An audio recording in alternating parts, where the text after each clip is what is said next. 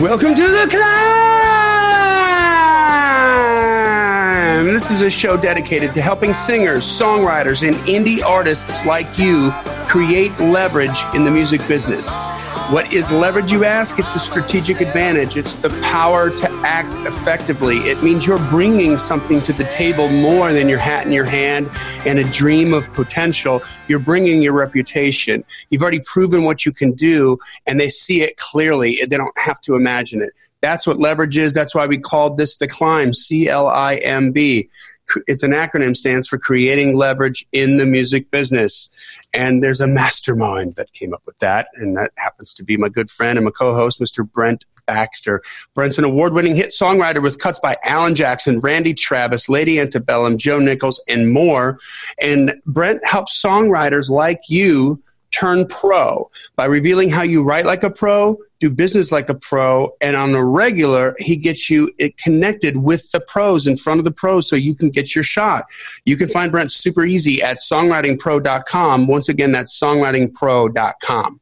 And I would like to introduce you to my co-host, Johnny Dwinell. Johnny owns Daredevil Production. They help you find your sound, and they help you grow your audience so you can become the artist that everybody loves, and so you can get paid. Daredevil has worked with multi-platinum artists such as Colin Ray, Tracy Lawrence, Ty Herndon, and Andy Griggs, just to name a few. You can find Johnny at daredevilproduction.com. That's production, singular, no S, and there is no S because there is no other Johnny D. What's up, brother? Man, I'm excited today. I'm excited every day, but this time officially just a little more excited than normal. It's not. This is a really kind of a unique interview that we're going to do today, which is, I think you should just, tease about right now. Yep. So this is somebody I met, and we'll give his name here in a bit when we get to the interview, but somebody I met years ago when we were kind of crossing paths. I was hitting a rough spot and he was on the way up in our musical journeys. And we worked together in a day job for, a year, 2 years. And he just has gone on to, he's climbed that ladder. And so we're going to talk to him and kind of see where he's gone from the point I met him to where he is now. Awesome. You got to tell him the day job. Starbucks. Yeah, man. Slinging the bean, baby. Slinging the bean. All right. Well, before we do that, we just want to give a shout out to Disc Makers. The Climb podcast is proud to partner with Disc Makers. They've been supporting indie musicians before indie music was even a thing. When you're ready to make CDs, DVDs, or vinyl, or distribute your music and videos with customized USBs, Disc Makers is the only place you need to go. You can order online for this stuff at www.discmakers.com. That's D-I-S-C makers.com, or give them a call at 800-468-9353. And while you're there, click on the Guides and Resources tab and download some of their excellent free guides. They've just revised and expanded their home studio handbook, which has a ton of great advice and information for newbies and for studio veterans. Find them online, again, at www.discmakers.com, or give them a call at 800-468-9353. That's 800-468-9353. Big shout out to Disc Makers. Thank you. We're so excited to be with them. Hey, a couple more pieces of business here, guys. If you haven't joined the Climb community on Facebook, please do so. This is an active group, to say the least. There's so many benefits for this. First of all, just everybody's helping everybody else with songwriting ideas. We've gotten co-writes that have connected through there. We've gotten relationships that have been made. People are talking about marketing. I share on the regular, our marketing triumphs and tragedies, which I'm about to share. We don't always hit home runs. And Brent and I are, when somebody asks a question and it's relevant to us, we'll get in there. And if we know somebody that's in the group that can answer your question better, I can't remember who it was, but somebody had a question on radio tour, and Randy Barber from Bar Frog chimed in on that, who single-handed advice. literally out of the trunk of their car with no team. Him and Eric Lee Bedingfield in 2012 went door to door to all the secondary radio stations and turned ELB into the 2012 Indie Music Row Indie Breakout Indie Artist of the Year. Like most spins, totally awesome story, and he's the perfect guy to weigh in on that, right? That's the stuff that goes on. I'm regularly reading different kinds of information, and if it's relevant to the community, I'll post it there. So I can save you a lot of time reading all the different magazines. Just go to the Cloud community. Ask to be let in. We let everybody in. Be good boys and girls, or we will roadhouse you out. Take a couple seconds, leave a rating and review. That means the world to us. It shows people who are thinking about getting in that we're legit and gives them an idea of what your thoughts are. Speak your truth. Subscribe to the podcast so that all the Tuesday full episodes and the Friday little value bomb minisodes come right into your phone and get archived, and you can consume them as you wish. And then finally, what's the finally? I got one more thing. I don't know. I drifted off completely. No, rating and review. Share it.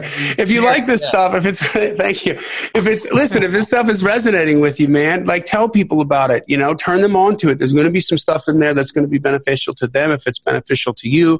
And we'd love you to death if you shared it on your social media and gave us a shout. I mean, we had a good one the other day from Jessica, the DJ on the highway for Sirius XM. Mm-hmm. I've never even met that girl. Just totally this. If you want to know how to get your song on the radio, these are the guys you need to listen to. I was like, what? Yeah, that was nice. That was awesome. Yeah. So you know what? That kind of stuff makes us feel good. All right. There you go. So who are we going to meet today, Uncle Brent? Well, I'll give you the bio here. Do my best like I do this for a living thing. Hailing from a small town of Britt, Iowa, our guest was drawn to music at a very early age, leaning towards both rap and country for a multitude of stories they tell. He honed his craft while working a number of odd jobs, Starbucks, to help support his musical career and wrote songs for Red Marlowe from The Voice and Rayvon Owens from American Idol. And speaking of Idol, our guest was also a former Idol contestant, and he has recently penned songs for Josh Grayson, Aaron Goodvin, and collaborated with producer, and I hope I'm saying this right, Oki, O-H-K-I, to create a country hip-hop flavored EP called Dixieland, which is pretty cool. I've listened to it. Available now. And he has also recently signed a publishing deal with Reviver Publishing. And he's experimenting with different genres such as country, pop, soul, and hip-hop. Today's guest is David Duvall. David, welcome to The Climb. Thank you so much. Happy to be here, guys. That was a great intro, Brent. Oh, well, I took it right off. I think your press release off signing with Reviver. So it sounded familiar. At first, I thought maybe you wrote it, and I was like, that does sound familiar. No, we do it just like every other press does it. We just read what they send us. Hey, welcome to the show, David. Heck yeah. Right. Thank you so much. Happy to be here. Well, great, man. What I want to get into today is a story of how you went from Britt, Iowa, to getting cuts and landing a publishing deal. Because a lot of the climbers out there, that's where they are. A lot of them are songwriters, and they want to get where you are. They want to get where you're going. And a lot of them are also independent artists. And I think there's a lot of intersection there because you're also an artist. And so, my goal for today is to inspire, challenge, and equip the climbers out there who want to be where you are and where you're going. Does that sound good? Absolutely. All right. Well, let's dive into when I first met you. It was maybe like Christmas of 2010 or maybe early 2011, I think. And we were both working at Starbucks in Nashboro Village. And Nashboro Village, for those of you who don't know, that's just a nice way of saying Antioch. So we were working there. And you hadn't been in town that long, had you, when we met? No, I had just gotten into Belmont, which was a dream come true, and had to live out there in Nashboro Village area. And unlike a lot of Belmont students, I had to work a job during that whole time. So there was a Starbucks right down the road. I loved coffee and met Christy over there and ended up getting the job. Excellent. Yeah, I was coming at it from a different spot. I'd been in town probably 8 years, and I took that job because, I was in a publishing deal or just in between, but my son Ozzy, he was on the way. And so I needed some health insurance because I'm sole income provider for my family. My wife wasn't working. She's like, baby, no moss on the income there. So I started working there to get the insurance and stuff to help feed the big old boy that is now Ozark. And so I was kind of hitting a little bit of a bump because publishing deals don't pay a whole lot. And you had just hit town. So that's kind of where we intersected. So at that time, you're at Belmont. What kind of stuff were you doing Because I could tell just when we met that, just like me, you were ate up with music, right? You were always singing to people in the drive-through and singing really well, by the way. So what were you doing at that time? Like being in Belmont and working, that takes up a lot of time. How were you hustling? What were you doing during that time to pursue your dream? Well, I had no idea that music was going to be something I would pursue, or even that I really could pursue. I came from a very simple town in Britt, Iowa, so most people are blue collar. I thought the options of a career were to teach or to be a banker, which ironically I am now, or to be a fireman or a cop, or, just kind of those typical jobs that you think of as a kid. And I actually was a plumber right out of high school because I didn't know what else I could really be. I worked construction throughout those years. So I thought, I guess I'll just be a plumber. Take a crack at it. Took about exactly. Nice, Brad. There we go. I bet I guess. Well, it took about one cold winter where I was like, I don't know if this is really for me. And so I moved to an area called the Quad Cities where I had some family at. And that's where music kind of got started. I started playing some open mics with a friend who played guitar. And I had listened to a lot of music growing up. So I started writing raps, and I wrote an original song, and people just would request it every time I would play. So I'm like, man, this is so cool. This might be something I'd want to explore doing. And then I found out about Belmont University. So that's kind of why I went down there, and I got accepted as a vocal performance major to sing and stuff. And then the Starbucks part of it was just to literally pay rent, health insurance, get free coffee so I could stay awake during class, things like that. And throughout that hustle, I was really just navigating. I didn't know a lot about the music business. I didn't know how to pursue this. I just thought I would write music, somebody would hear me, and the rest would be history. And I'm sure it worked out exactly that easily, right? Oh, yeah, exactly. That's exactly how you drew it up, yeah. Yeah, yep. So you put yourself through college, David? Yeah, yep, I did. I mean, I'm still obviously paying on that. Starbucks wouldn't be able to handle the Belmont bills, but I put myself through, got my own student loans, and kind of paid rent and all that stuff. Right on. Cool. So, so that's been about so that's been about what was it? So say 2011. It's been about 7 to 8 years from that time to signing like the publishing deal. But you've gotten some cuts before that, and I want to dive into that journey some, because one reason I really enjoyed working with you at Starbucks at the time was your attitude. Starbucks wasn't the dream job for either one of us. It was a means to an end. It was a good place to work. It was cool. But it wasn't our dream jobs, right? But you always kept it positive. Yeah. And so I know when I'd roll up in there, whether it's 4:30 in the morning or on a Sunday, like at 5 or 6 or whatever, if David was there, it was going to be a better night. So you didn't drag down the vibe. And now maybe it was just the unlimited supply of caffeine that we had access to, but I don't think it was. You always struck me as just a real positive person. And how has that positivity and perseverance played into your journey? And, maybe tell some of the downtime, some of the bruises that came before or after the cuts, and the time you had to draw upon that. Because everyone that pursues this, they're going to hit those valleys. They're going to hit those bruises. Yeah. They're going to get knocked off their feet. Share a little bit of that with us and kind of how you persevered through that. Yeah, so that's a great question, Brent.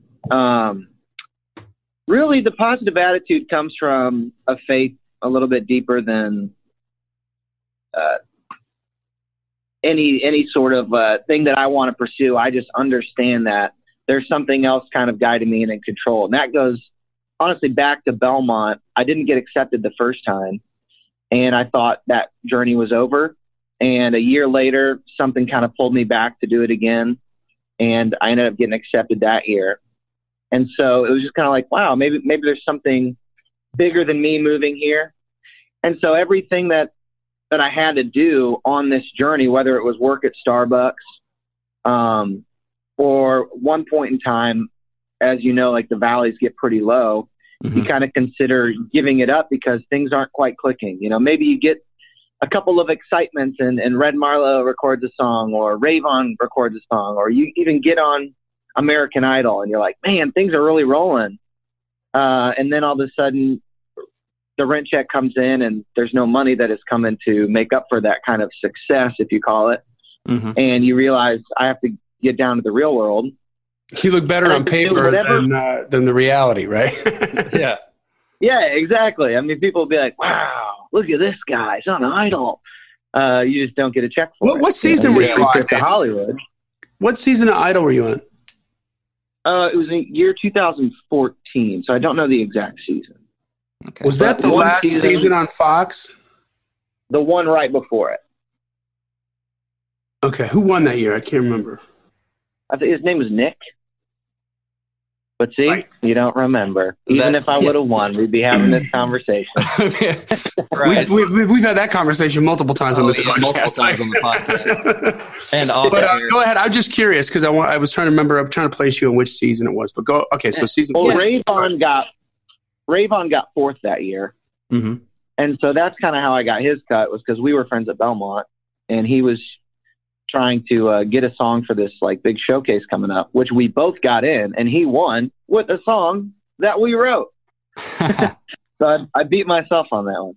And so wait, it was a relationship that you got a cut through a relationship? What? Yeah. Oh, absolutely. I wish we should talk about that, Brent, on this podcast. We should talk about how it's relationship based. Yeah, that's a theme we never touch except for always.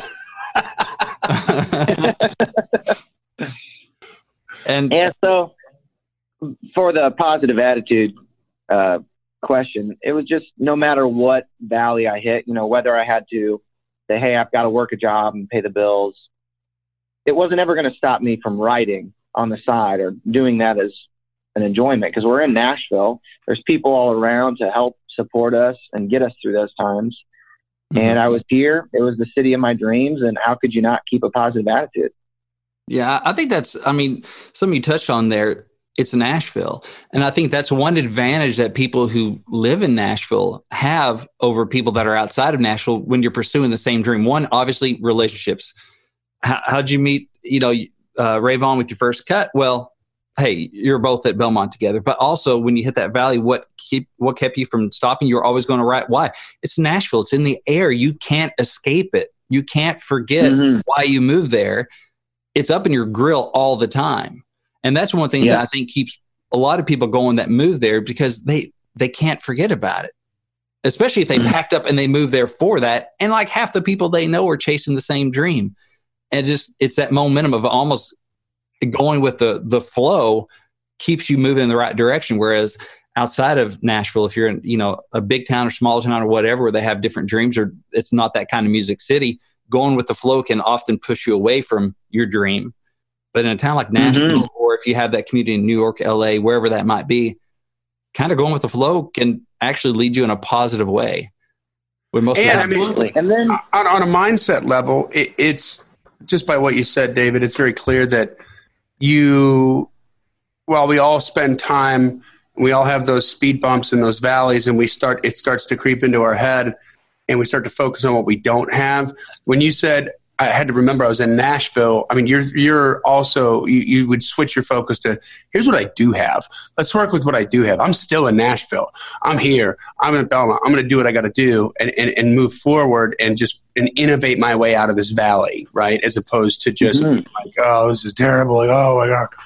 And then you get inside your head and it becomes a negative cancer that eats you alive, Exactly. Well, and I always saw people who would maybe give up or check out. At Belmont, it was obvious when somebody gave up because maybe they were a vocal major and then they're like, they got intimidated for whatever reason, and then they drop out of that program and they do something else. And you just I wanted to say, man, every time somebody quits, the people who stick with it are that much closer to being successful. Mm-hmm. You just got to fight through it and stick with it. And if you do long enough, you'll make enough connections where you'll give yourself a better chance at succeeding. But you just have to make it through those times. Yeah, I agree. That's great advice. I love that. And there's the adage that most people quit. What is it? Like 50% of people quit after the first attempt. And I think it's 80% or 85% of people quit after the second attempt, and 95% of people quit after the third attempt, which means that if you can just go through 3 failures, you're the crowd that you got to fight through is a lot thinner, and all the way through. I want to point out that you got smacked in the face when you first tried to get into Belmont. They said no. And you said, let's try again. Yeah. And got in. I mean, that's grit right there. That's, whatever it was that the impetus was. I mean, that's grit. Most people would say, well, Belmont's not going to take me. Well, now that's I got a sign. Yep, exactly. That's right. It's reaffirming my negative viewpoint that I'm not. Yeah, it's not meant to be. I'm not the one to be doing this. So. Right. I have my evidence for the verdict I've already rendered. Yeah, Brett, you know this very well as well because you have a family. You knew you had to give them health insurance and all that stuff. Mm-hmm. But you also can't be foolish when you're doing this. Right. I think what's so great about a city of Nashville or New York or a place that provides this kind of entertainment atmosphere is that you can still work a job. You can still do those things to help support, but you're surrounded by this business and these people to where your side hustle can be your dream that can truly turn into reality just by those connections that you make. At a coffee shop, I met the producer for Tim McGraw just by singing him a latte out the window. And he brought me in. Those kinds of connections are just unreal, and you can meet them anywhere, whether you're at the bank, whether you're at a restaurant. But you do have to pay your bills, and you have to be realistic. You can't just, I'm not going to give up. I'm going to keep doing my dream, but avoid taking care of your responsibilities. Because once you do get your dream and you don't take care of your responsibilities, you're also going to be hurt later on. Yeah. And, another thing too is at that day job, my football coaches, and football coaches everywhere have said, you play like you practice, right? So what you do in practice is going to translate to the field. You can't just automatically flip a switch, and then be ready for game time. And those day jobs, you may look at them as practice, but it's practice showing up, grinding, being a professional, having a positive attitude. So if you had been just a jerk, at the time, say at Starbucks or at those different jobs you had, and you'd had a bad attitude, you wouldn't have been singing out the window for McGraw's producer. You'd just been like, here's your dog. I got another job outside of the Starbucks thing that I did for a while because the guy, flipped me it was a God thing. I was needing something else a little bit more full-time. And I was looking around and belly aching because I didn't want to do anything but music. And just right in that time I was praying about that and not getting anything going. This guy, one of our regulars at the drive-thru came through, Jim, and he threw me his business card. He's like, hey, if you're ever looking for a gig, we need a guy. I'm like, actually, I'm looking right now. And I asked him, well, why'd you throw me a business card? He's like, you showed up every morning. You were there like 5:30 every morning with a smile on your face. Hello, Pantheon podcast listeners. Christian Swain here to tell you more about my experience with Raycon earbuds. Our family now has 3 pairs of Raycon earbuds around the house, and my wife just grabbed a pair of the Headphone Pros to replace some headphones from a company that was double the price. And yes, she loves them. Now, if you haven't pulled the trigger on a pair of Raycons, or even if you have, but you're in the market for another pair because they're just that good, well, now is the time to check them out because they just launched their upgraded model of the best-selling everyday earbuds. With Raycon's upgraded everyday earbuds, now you also get active noise cancellation, ergonomic design, and multi-point connectivity that lets you pair with 2 devices at once. New quick charge function, 3 customizable sound styles, plus awareness mode. Available in a variety of vibrant new colors to complement any and all skin tones. I even have a pair of earbuds in a cool green color. I have tried just about every earbud known to humankind, and these Raycons are fantastic.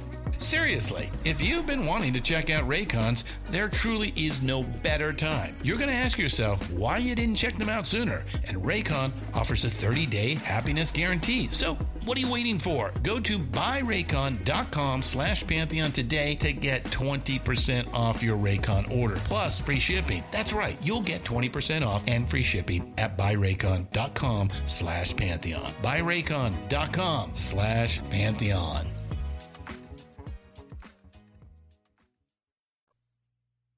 Yeah. There we go. Wow. All right. And, and just like me and you, okay, we work together. Now, if we'd have both been jerks and having a bad attitude, we probably wouldn't be having this conversation right now. Exactly. And, if it had gone either way, I'd be reading about David in the Music Row, press release going, oh, he got a publishing deal and he's getting cuts on, this stuff and that. And too bad we hate each other. Yeah. Or I hate his guts or he hates mine. Okay. He's got nepotism. I wonder who he knows that got him that far. Like, that's what you'd have been saying. Yeah. So it's funny. Exactly. How many of those people waited tables together, did that sort of thing that kind of come up in the business and have a relationship. And that I think feeds just that grinding mentality. And also it helps with the relationship building. So I think that's a good thing. Now, something I'm curious to know about. Okay, so back in the day, you just moved to town. I knew you as like pop, R&B, gospel guy, right? That's always what you're singing. Yeah. So I didn't think of you as like, a country guy, but you landed a cut on Red Marlowe. It was like one of your first cuts. And I know Red. He was on The Voice. Red is as country as a cow patty. How did that cut happen? Because that blows my mind. Because I've written with him, and he is dog country. And that is not how I saw you at all. So educate me. How in the world did that happen? Well, I think people like Red Marlowe, or as music and country music starts to kind of shift a little bit, and they're just kind of exploring and looking for, how can I stay fresh but yet keep my country roots? Mm-hmm. They kind of look at, I am still from a place that's country. I'm from Iowa. I grew up on a farm. Mm-hmm. So I understand that lifestyle. Yeah. But my melodic or musical taste just might be a little different.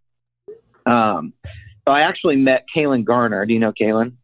Man, I know that name. I've never met him, but I've heard his name a bunch. Yeah. He was really good friends with Red Marlowe, and he was my neighbor at this apartment complex. And so we kind of wrote a few times. He's like, hey, man, I know this guy, Red Marlowe. He did demos all over town. He was just the best, and I think he's going to do a record. You got to write with me. So this was like right at the end of Belmont. So I was still kind of getting my wheels turning. Mm-hmm. So I went over to Red's house. We wrote a song. I didn't think he was going to cut it or anything, but it went decent. And then that was kind of it for years. And then all of a sudden he did come out with the EP, and he chose to put that song on there. I was like, man, that's great. And then a couple of years after that, he gets on The Voice. Mm-hmm. And what's so interesting about this story is, every right or a right that you think might not be something, I didn't know what that would turn into. Mm-hmm. His success became success for me, because as he, 4 years later gets on The Voice, now if I say, wow, I got a Red Marlowe cut, people know what I'm talking about. Yeah. When before, just maybe it was like another one on the shelf. It wasn't a prepackaged marquee value name that turned into recognition and a marquee value cut for you. Exactly. He just continued to climb his success, which helped me climb in mine. See, what I love about that is again, you got to just do it, right? With as many people as you can do it with. That you feel can hang at your level, and like the work gets rewarded. And instead of trying to chase like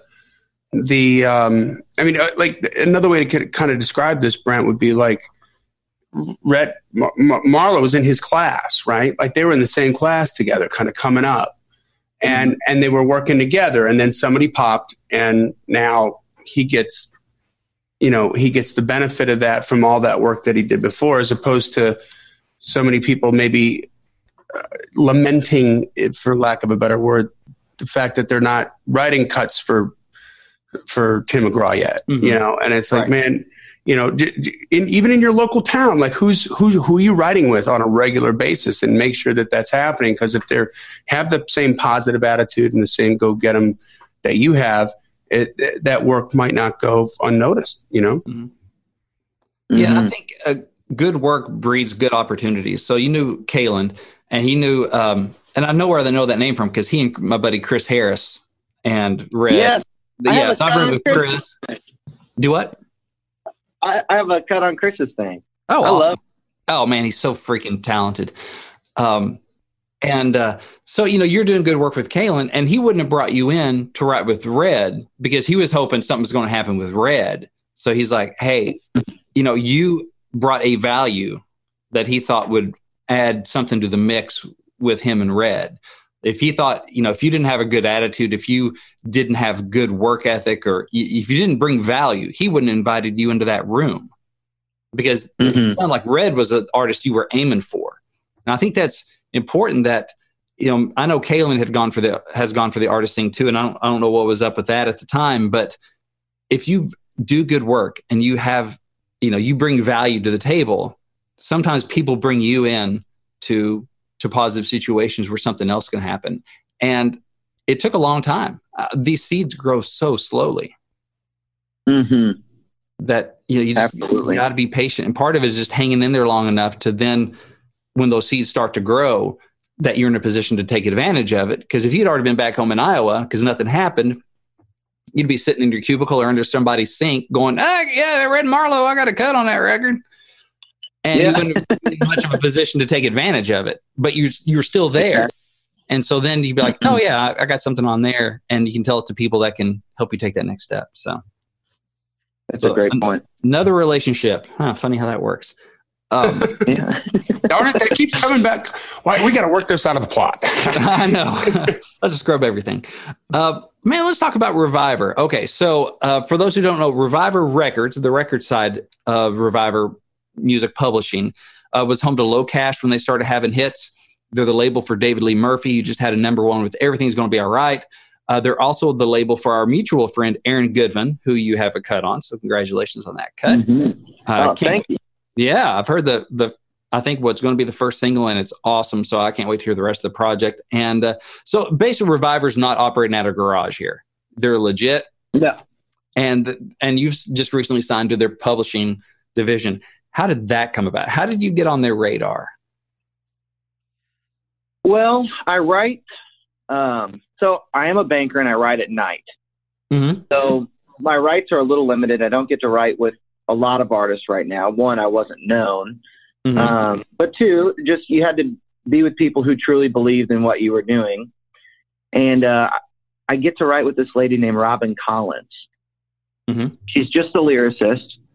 Doesn't play an instrument or sing, but she's just an amazing lyrical person to be with in the room. Sounds so like my we kind write of person. pretty exactly. Yeah, exactly. Yeah. We write pretty frequently, and she had a cut on Josh Grayson's last record. And so when he was looking for some new stuff, he reached out to her and said, "Hey, have you written anything else that maybe I would be interested in?" She goes, "Yeah, I wrote this song called Good For You with this guy, David Duvall," and he sends it to him, and he just flipped out and loved it.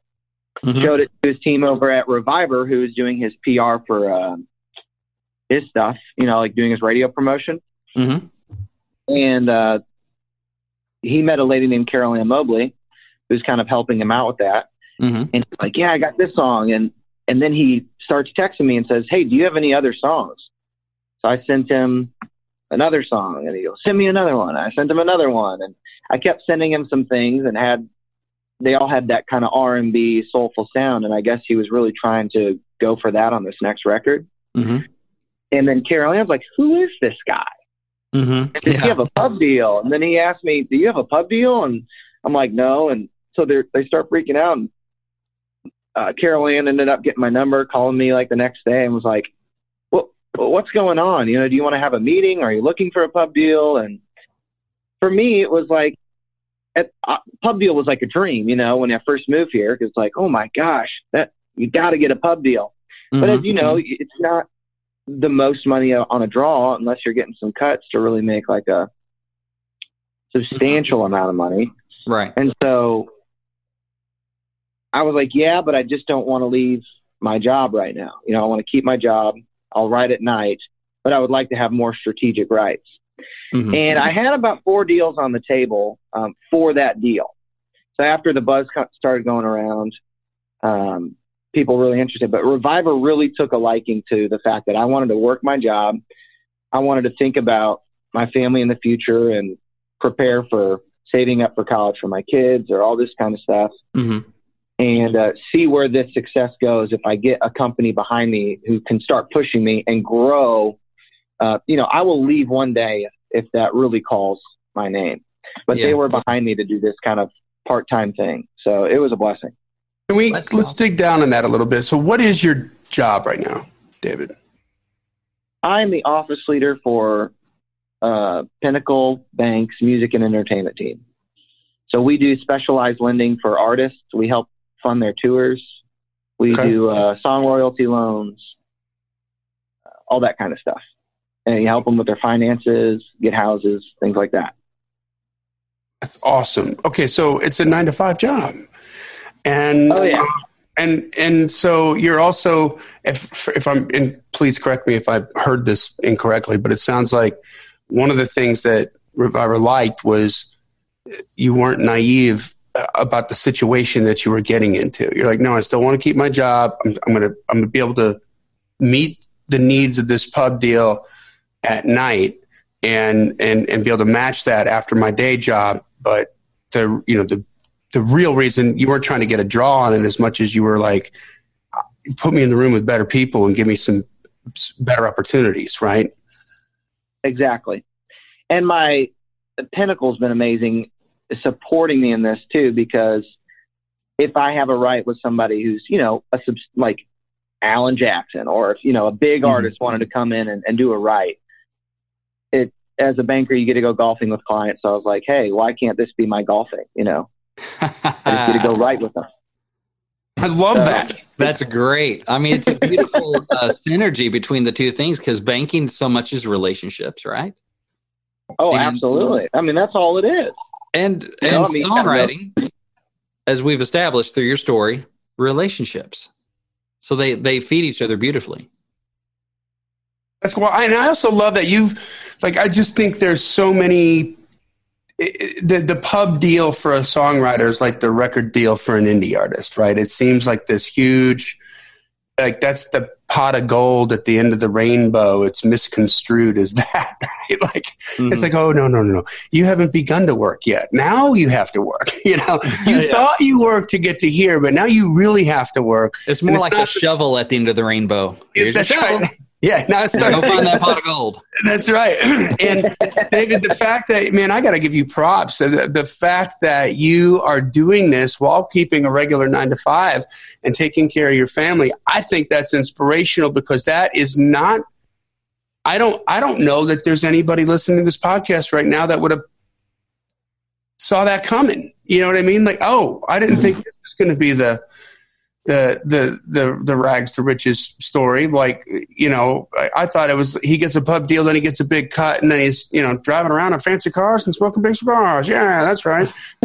but no, you're still grinding away at both. And that's awesome. And the fact that, hey, you can do that, you know, like crafted that for yourself. It's genius. Oh, thank you so much. Yeah. One thing I take from that too is, a lot of what publishers, their value has been relationships, but also we say they're the bank, right? They bankroll your creative pursuits, you know, the demos and all that stuff. Well, you literally already got to bank. You needed the relationships. That's right.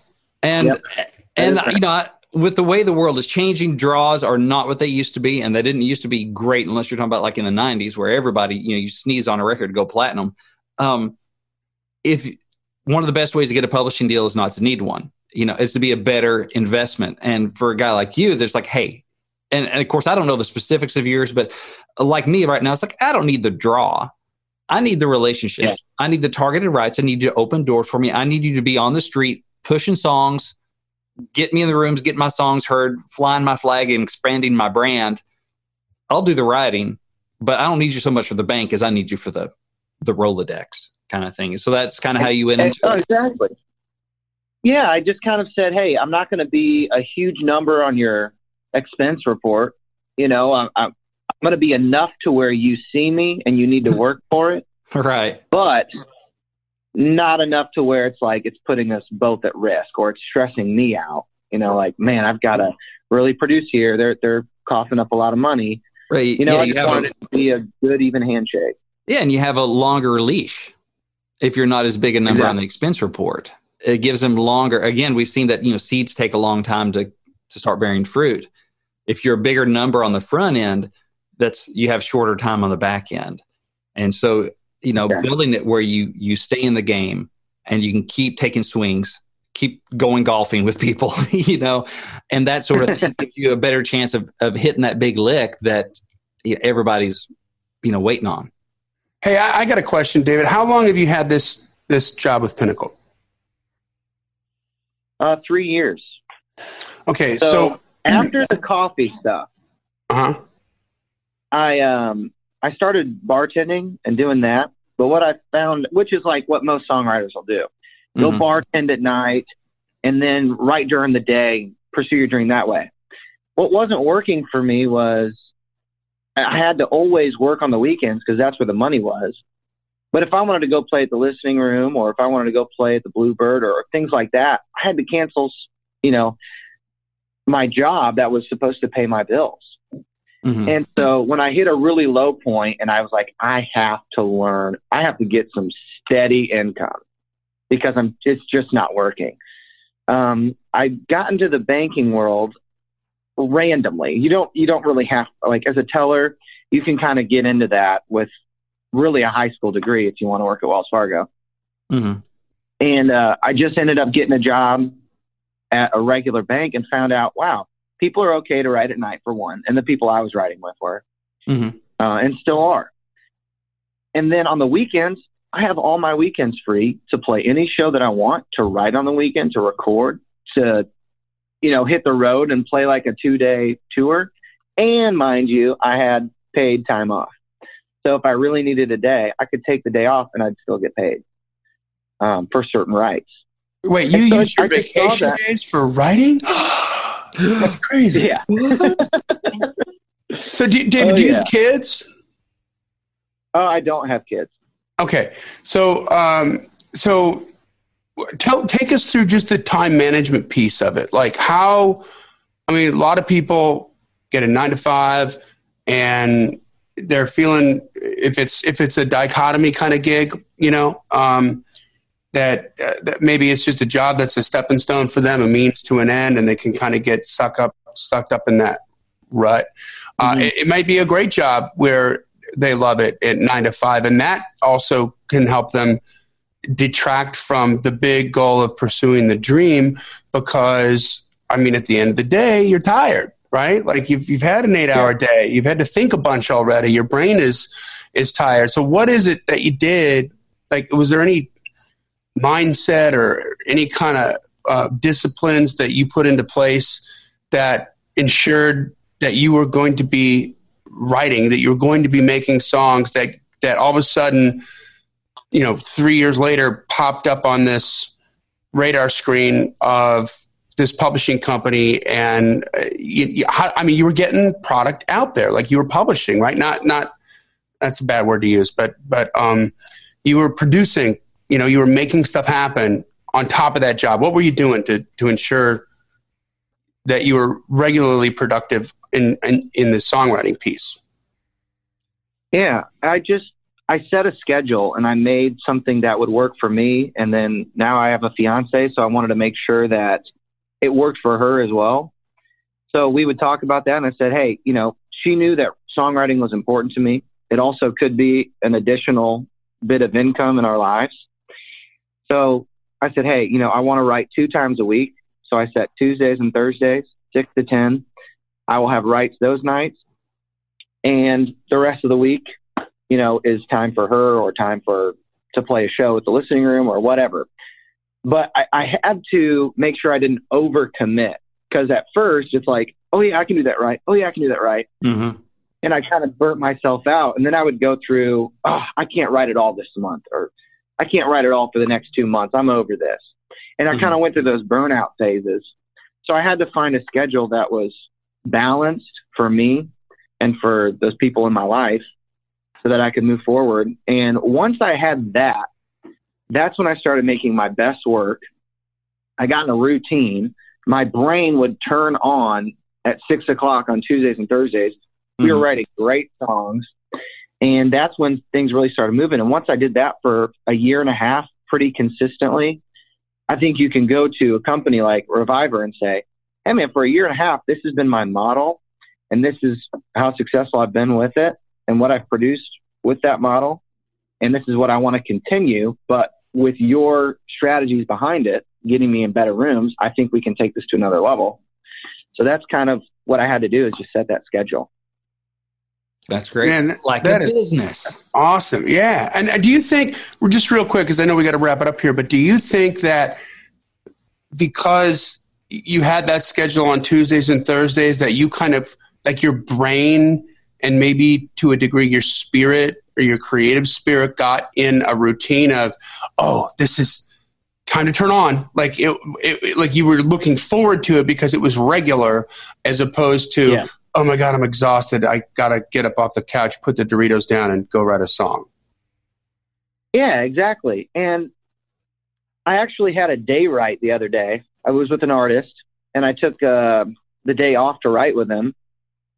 And that almost felt a little more strange for me, because I was like, crap, I'm supposed to be doing like processing NSFs right now. And my brain was kind of in work mode. Mm-hmm. And I think when I write at night, I get the whole day to work. And if you have to love this. You won't make it through those valleys if you don't love it. You'll turn away. It's way too hard to not really love it, and to think that you could just use this to become famous really quickly. I mean, that's not the case. You got to love writing music. And so when I get the opportunity to get off of a job that I do happen to love, which is helpful, but then I get to go create something. I've been using my right brain all day. Now I get to get off work and go use my left brain. It just works out great. And I'm excited to write. I'm excited to get to work. I feel like often when I write at 11 with people, you just kind of talk for an hour, well, maybe we'll go grab lunch and then we'll get back on something. But when I'm off at 6 and it's time to write, they've been up all day. We get to business right away. We get a great product, and it's been working out really great. Love that.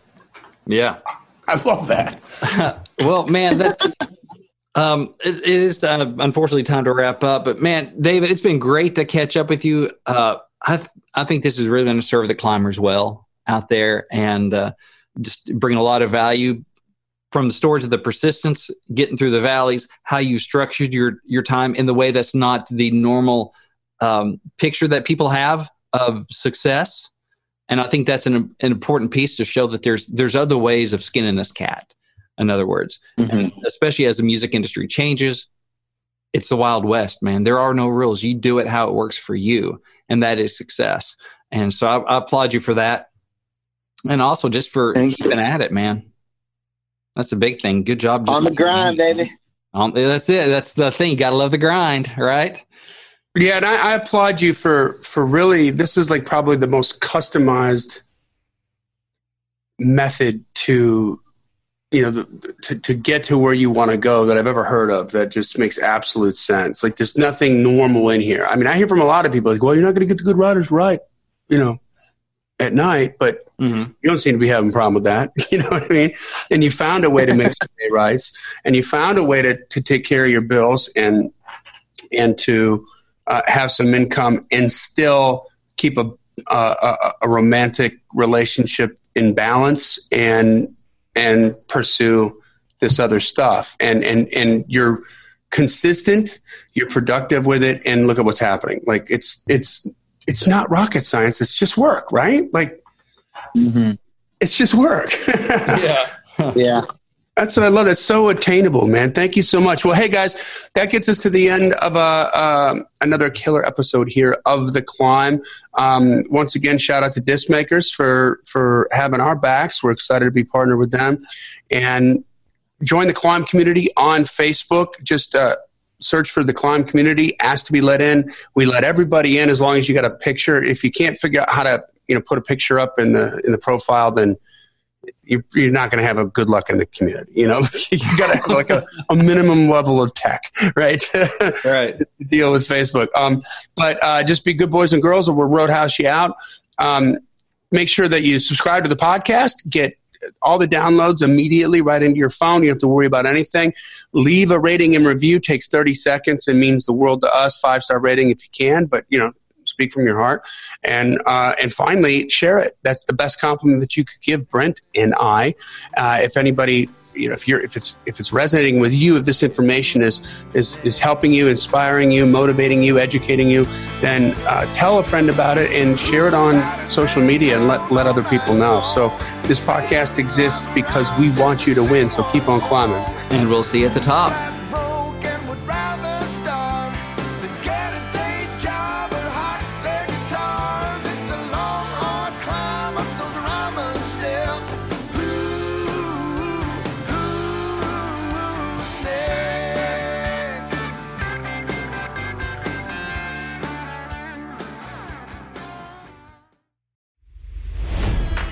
It's NFL draft season, and that means it's time to start thinking about fantasy football. FantasyPoints.com features industry-leading experts and prognosticators using proprietary hand-charted data to help you score more fantasy points. FantasyPoints.com is the place to go for whatever kind of fantasy football you play. Whether you play fantasy football, daily fantasy sports, or do a little bit of everything, Fantasy Points has the meticulously researched content to guide you to victory. And why wait for the fall? Fantasy Points also covers the new spring football league, the UFL. Join the guru, John Hansen, Scott Barrett, Joe Dolan, and other massive names in the fantasy football universe with an exclusive offer. Use code Pantheon for 15% off any Fantasy Points package, including the all-in package, with access to every article, tool, and data nugget that Fantasy Points has to offer. That's FantasyPoints.com and code Pantheon for 15% off at Fantasy Points. FantasyPoints.com, code Pantheon. Score more fantasy points.